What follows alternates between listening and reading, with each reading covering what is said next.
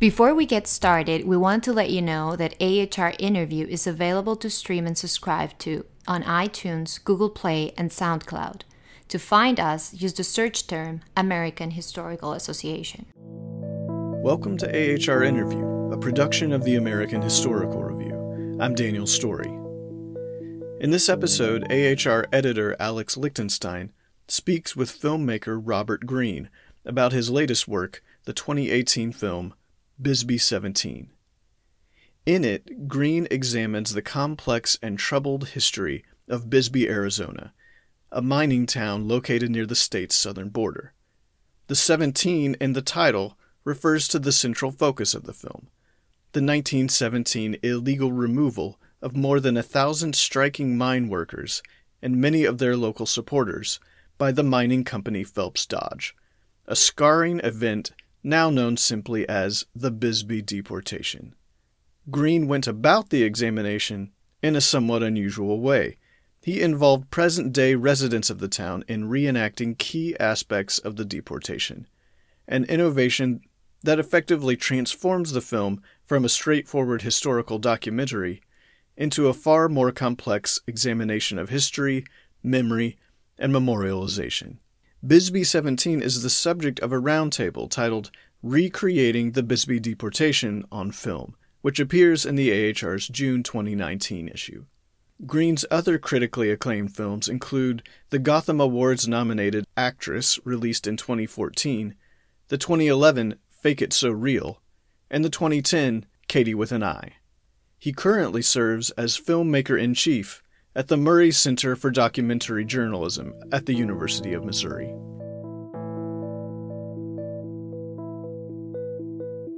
Welcome, Robert Greene, to the AHR Interview. We're here to talk about your film, Bisbee 17, which is featured in this month's issue of the American Historical Review. I wanted to ask you, what brought you to the town of Bisbee in the first place? Why did you decide to make this film about an event that I think American labor and radical historians are familiar with, but few other people are? What impelled the vision for the film? Yeah, so the first time I came to Bisbee was 2003. My mother-in-law, or my future mother-in-law at the time, bought like a couple mining cabins that we were going to turn into, sort of like a family get-together place, basically. And they were just up on Tombstone Canyon, and I had never spent much time in the desert at that point, and so I sort of fell in love with the place. And so you weren't attracted necessarily by the historical resonance or anything like that? She's a historian. So I see. Okay. So she's a historian, and she was the kind of mother who would during whenever they would have like family vacations, they just drive around to tiny towns, and so it made complete sense. I knew that like going there was something there. You know what I mean? Like I knew that this place has got an interesting history. Right. Okay. Part of the reason why we would have even been talking about going there, right? So I knew that was already built into the place. And then when you're there, of course, have you ever spent any time in Bisbee? I've never been down there, no. So Bisbee is a place where you absolutely feel the weight of, you feel like ghosts are swirling around the town. Because the post office is the same as it was, 120 years ago. It feels and because it's sort of, it got frozen in time a little bit in the 70s when the mining companies left and the mines shut down, more or less the main mining shut down, that it just, there's a strangeness to the place, and it feels trapped in a couple of different eras at once. And you feel the sort of layers of history and present always collapsing onto each other. Right. And it's an art town that sort of struggles to define itself all the time. It's a sort of a tourist town, but not really. It's a place that has good food, but it's always in limbo, right? And I fell in love with it. And so what struck me about the people you interview and about the town, it surprised me a bit, was 2-3 generations removed from the events depicted in the film, this deportation in 1917, there still are a lot of memories. That is, the people in the town haven't moved on. A lot of the descendants of the people engaged in the 1917 struggle still live there and have different and contending ideas about what happened. Yeah, because the people who stayed after the mining companies shut down were the most entrenched mining families, basically. So the more transient workers left. They went to go find other places to work in 1975. So the people like the Rays or Richard or the people who you're talking about who can talk about this sort of as a generational thing were there because they loved Bisbee the most, and their families were most tied to that place, and so which means effectively they were most tied to the company. They were most tied to the company mentality because Phelps Dodge, that is. Well, Phelps Dodge and other companies. I mean, it was a company town, meaning Phelps Dodge was the dominant company, but there were four main mining companies there, Phelps Dodge being by far the largest. But Bisbee would not exist without these companies. So when you're tied to the land, literally it's a place where people's leases are still owned. The leases for their land is still owned by the mining companies. The people who say they own their homes don't even own their own homes. Because it's still owned by the mining company, which owns all the land. The land, the town, the existence of the place itself is completely tied up in this in the capitalistic reason why it was created. The old conflict was like workers and owners, right? Like that was the old conflict forever and ever and ever in a mining town and in a company town. But then when the mining company shut down, it became sort of old mining families and the new liberal sort of people who came into town, like Laurie and Chris and a couple other people that are in the film. And those people come into town, they fall in love with this place, they buy cheap land, they get these places to live, and they're like, this is a great art community. And then they find out there was a mass deportation, and it's a real conflict. And it's this conflict I experienced. So when you decided to make the film, I mean, one of the most innovative aspects of it, of course, is your recreation or reenactment of the events by using the townspeople as the reenactors, essentially. And although, as I think you and I talked about this before, there are precedents for this. The Battle of Orgreave, a film made about the miners' strike in Yorkshire in the 1980s, was then recreated 20 years later by a filmmaker, but you're doing a gap of 100 years, very different. Did you know you were going to do this reenactment when you started making the film, or did that come to you in the process? Yeah, so back in 2003, 6 years before I made my first feature film, I was making short films. I had not made a feature film yet, meaning, a longer film. And my first idea was, let's reenact the deportation with the locals. So it was even that was the germ of the whole. That was the germ of the whole thing. Okay. And so but I really had no idea what that meant. I didn't know how do you execute something like that, and what are the ramifications of it, and what the idea was. But I did know that, like I was saying, this place felt like the past and the present were collapsed at all points, So to me, it seemed like a totally logical thing, including like the anachronistic aspect of it, the performance aspect of it. All of that seemed right off the bat. That was the starting idea. 15 years before we ever made the film, it was already that was. And were people in the community resistant to this reenactment at all, or was everyone game? Yeah, no, because people, I would say the transition, Tombstone's 20 minutes away, and Bisbee doesn't want to be Tombstone. And that's meaning what? Meaning Tombstone reenacts its history or fake history, as a tourism site. They market their heritage. As a Disney World in the West kind of thing. And Bisbee is adamant that, first of all, there's a real cultural tension between Bisbee. Bisbee's the left leading city, the only blue dot in the Red Sea, Arizona, and Tombstone is a far right leaning city. Like there's a real, and I'm not even exaggerating, like there are bands of people that come from Tombstone to Bisbee, to start trouble with the lefties. It's like a real weird, tale of two cities kind of thing.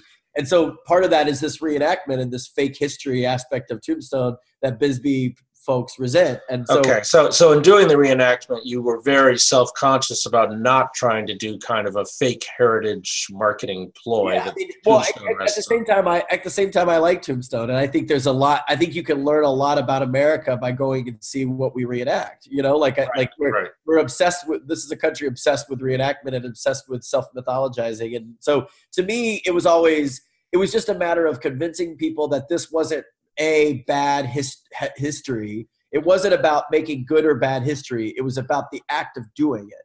And once people understood that, and then as the political situation changed in this country after Trump got elected, then I feel like people understood like the act of doing it and the showing it back to the world was important. And that's how we gathered steam.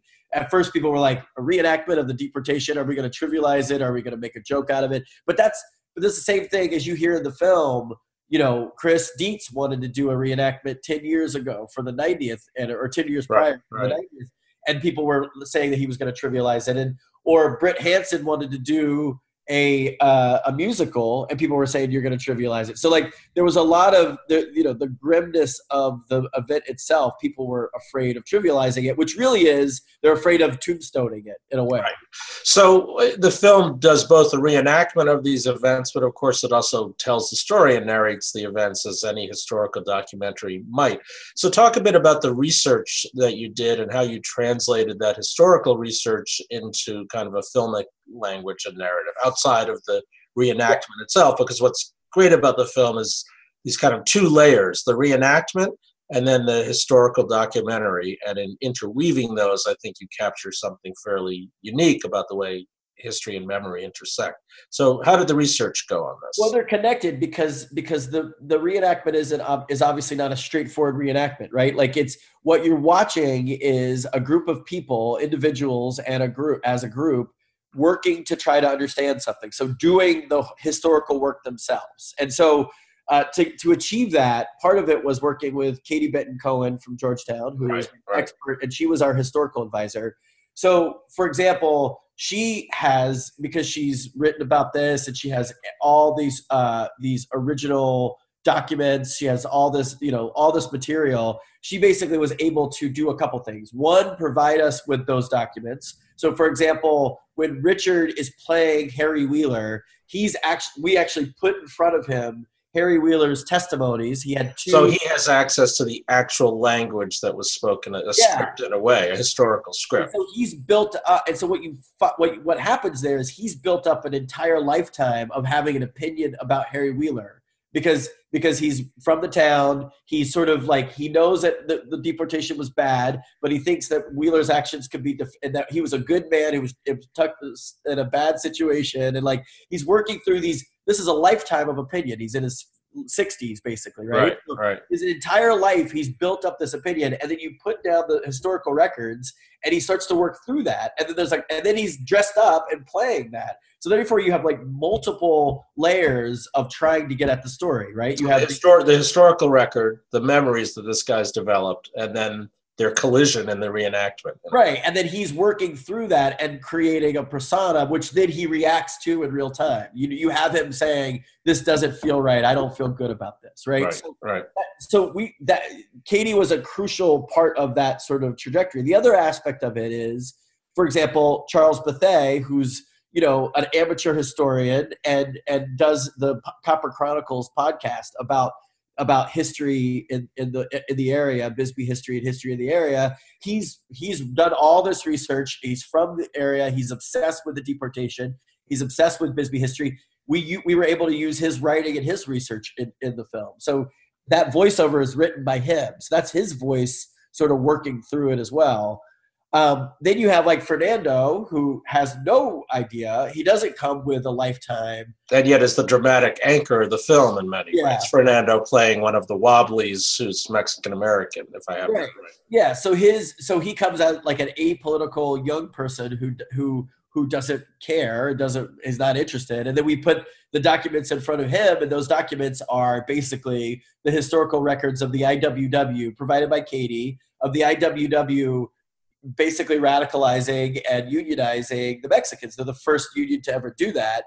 And that struck a chord with him, obviously. Right, in terms of contemporary events as well. Absolutely. And so the historical record for him becomes something that he later, it ends up radicalizing him in a way that we didn't expect. And some of that is performance, and some of that is an awareness of history that he didn't previously have. So that, I mean, that's the sort of multiple layer way that we used research. And Katie also helped us sort of create a few composite characters, and based on historical research, or not even composite characters, like people who we were directly representing, like Dora Mae and A couple of Were there composite characters in the film? Yeah, I mean, I would say Fernando is a composite character right. of a Mexican worker. We created his backstory based on his own, actually Fernando's real life, contemporary life. His mother, yeah. Yes. And I would say Lori in some ways is at least she's just basically playing like a romanticized version of a minor. And how so far have you found the reception of the film, especially amongst historians, I suppose, who, for instance, may be troubled by composite characters, or have you gotten a positive reception? Absolutely. I mean, actually, historians so far, I mean, and I might be in for a rude awakening here, but like so far have been really receptive to the film. And I think that's because, the way Kate, and this is just paraphrasing Katie's reaction. Katie was excited as a historian because we're not trying to say that there is one, voice of God version of events. And we're working through the idea of historical memory. And that multi-layered process that I described is very exciting to her as a historian, and very exciting to a few other historians that I've talked to, because it's much more accurate to how we actually figure out what happened versus the sort of myth of the historian, which is, I know the facts and therefore I can figure it out. But it actually lays the process bare and shows the inner workings of how we reconstruct the past. Yeah, and so far it's been a great response, and I didn't anticipate that, or I guess I didn't go into it sort of thinking. To me, it's much, we're making a film, and I'm interested in the ideas that are presented there, right? I'm interested that, more importantly than that, even, is I'm interested in working with the town directly, and the town is full of historians. So, and in the process of making the film, what did you learn new about the town's history that surprised you, that you didn't expect to find? Well, I guess I didn't. The aspect of a company town and the psychodrama of a company town, it was never that clear to me until we really got in there, and that's just the sheer existence. I mean, basically, like, I'm interested in hearing people like Dick Graham explain the so-called what his words are, the management perspective, right? The quote-unquote management perspective is a very powerful idea, because it's really the history of America in the 20th century. There's the management perspective, and there's the not management, the workers' perspective, right? And the state perspective in this case, since there was a war going on, right? Absolutely. And the management perspective and the state perspective are often aligned. Find themselves being very cuddly. And I was always interested in that, but I went in sort of saying, like, we're going to find that out. Or we're going to use that to sort of excavate this perspective, but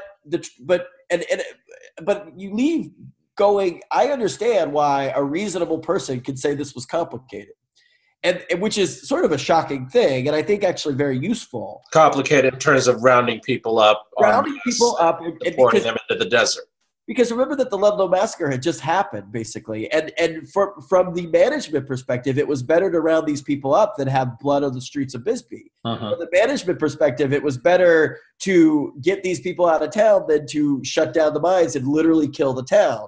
From the management perspective, the IWW was saying all these things like, we're going to sabotage, or we're going to blow up this. And the IWW had a rhetoric of violence, and they never acted on it. Like, they were never violent. The violence always came from the company side, right?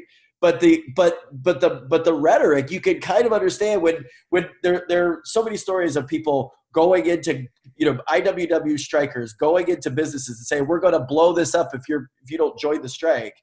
I mean, they weren't going to do that, but how do you know in that? Right. The fact that I could leave that experience going, I understand why it's complicated, and I understand why this historical trauma has lasted this long, because people are defensive about the complexity.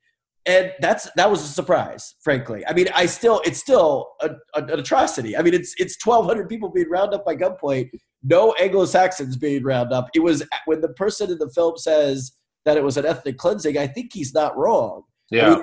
And just to say that, it's just one of many relatively small ethnic cleansings and sometimes huge ethnic cleansings that have happened in this country, of course. So we don't use those terms because we don't like to think of ourselves in that way, but we should.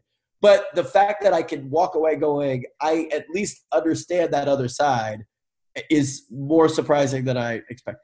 All right. Well, much food for thought. It's really a wonderful film. I urge our listeners to take a look and to read various historians weighing in on their responses, including Katie Benton Cohen in this issue of the American Historical Review. And I thank Robert Greene for joining us. Thank you very much, Robert. Thank you so much for having me. It was great. That was Alex Lichtenstein speaking with filmmaker Robert Greene about his recent film, Bisbee 17, which is also the subject of a roundtable in the journal's June 2019 issue. You can listen to more episodes of this podcast and subscribe on iTunes, Google Play, and SoundCloud. Find us with the search term American Historical Association. I'm Daniel Story, and this is AHR Interview. Thanks for listening.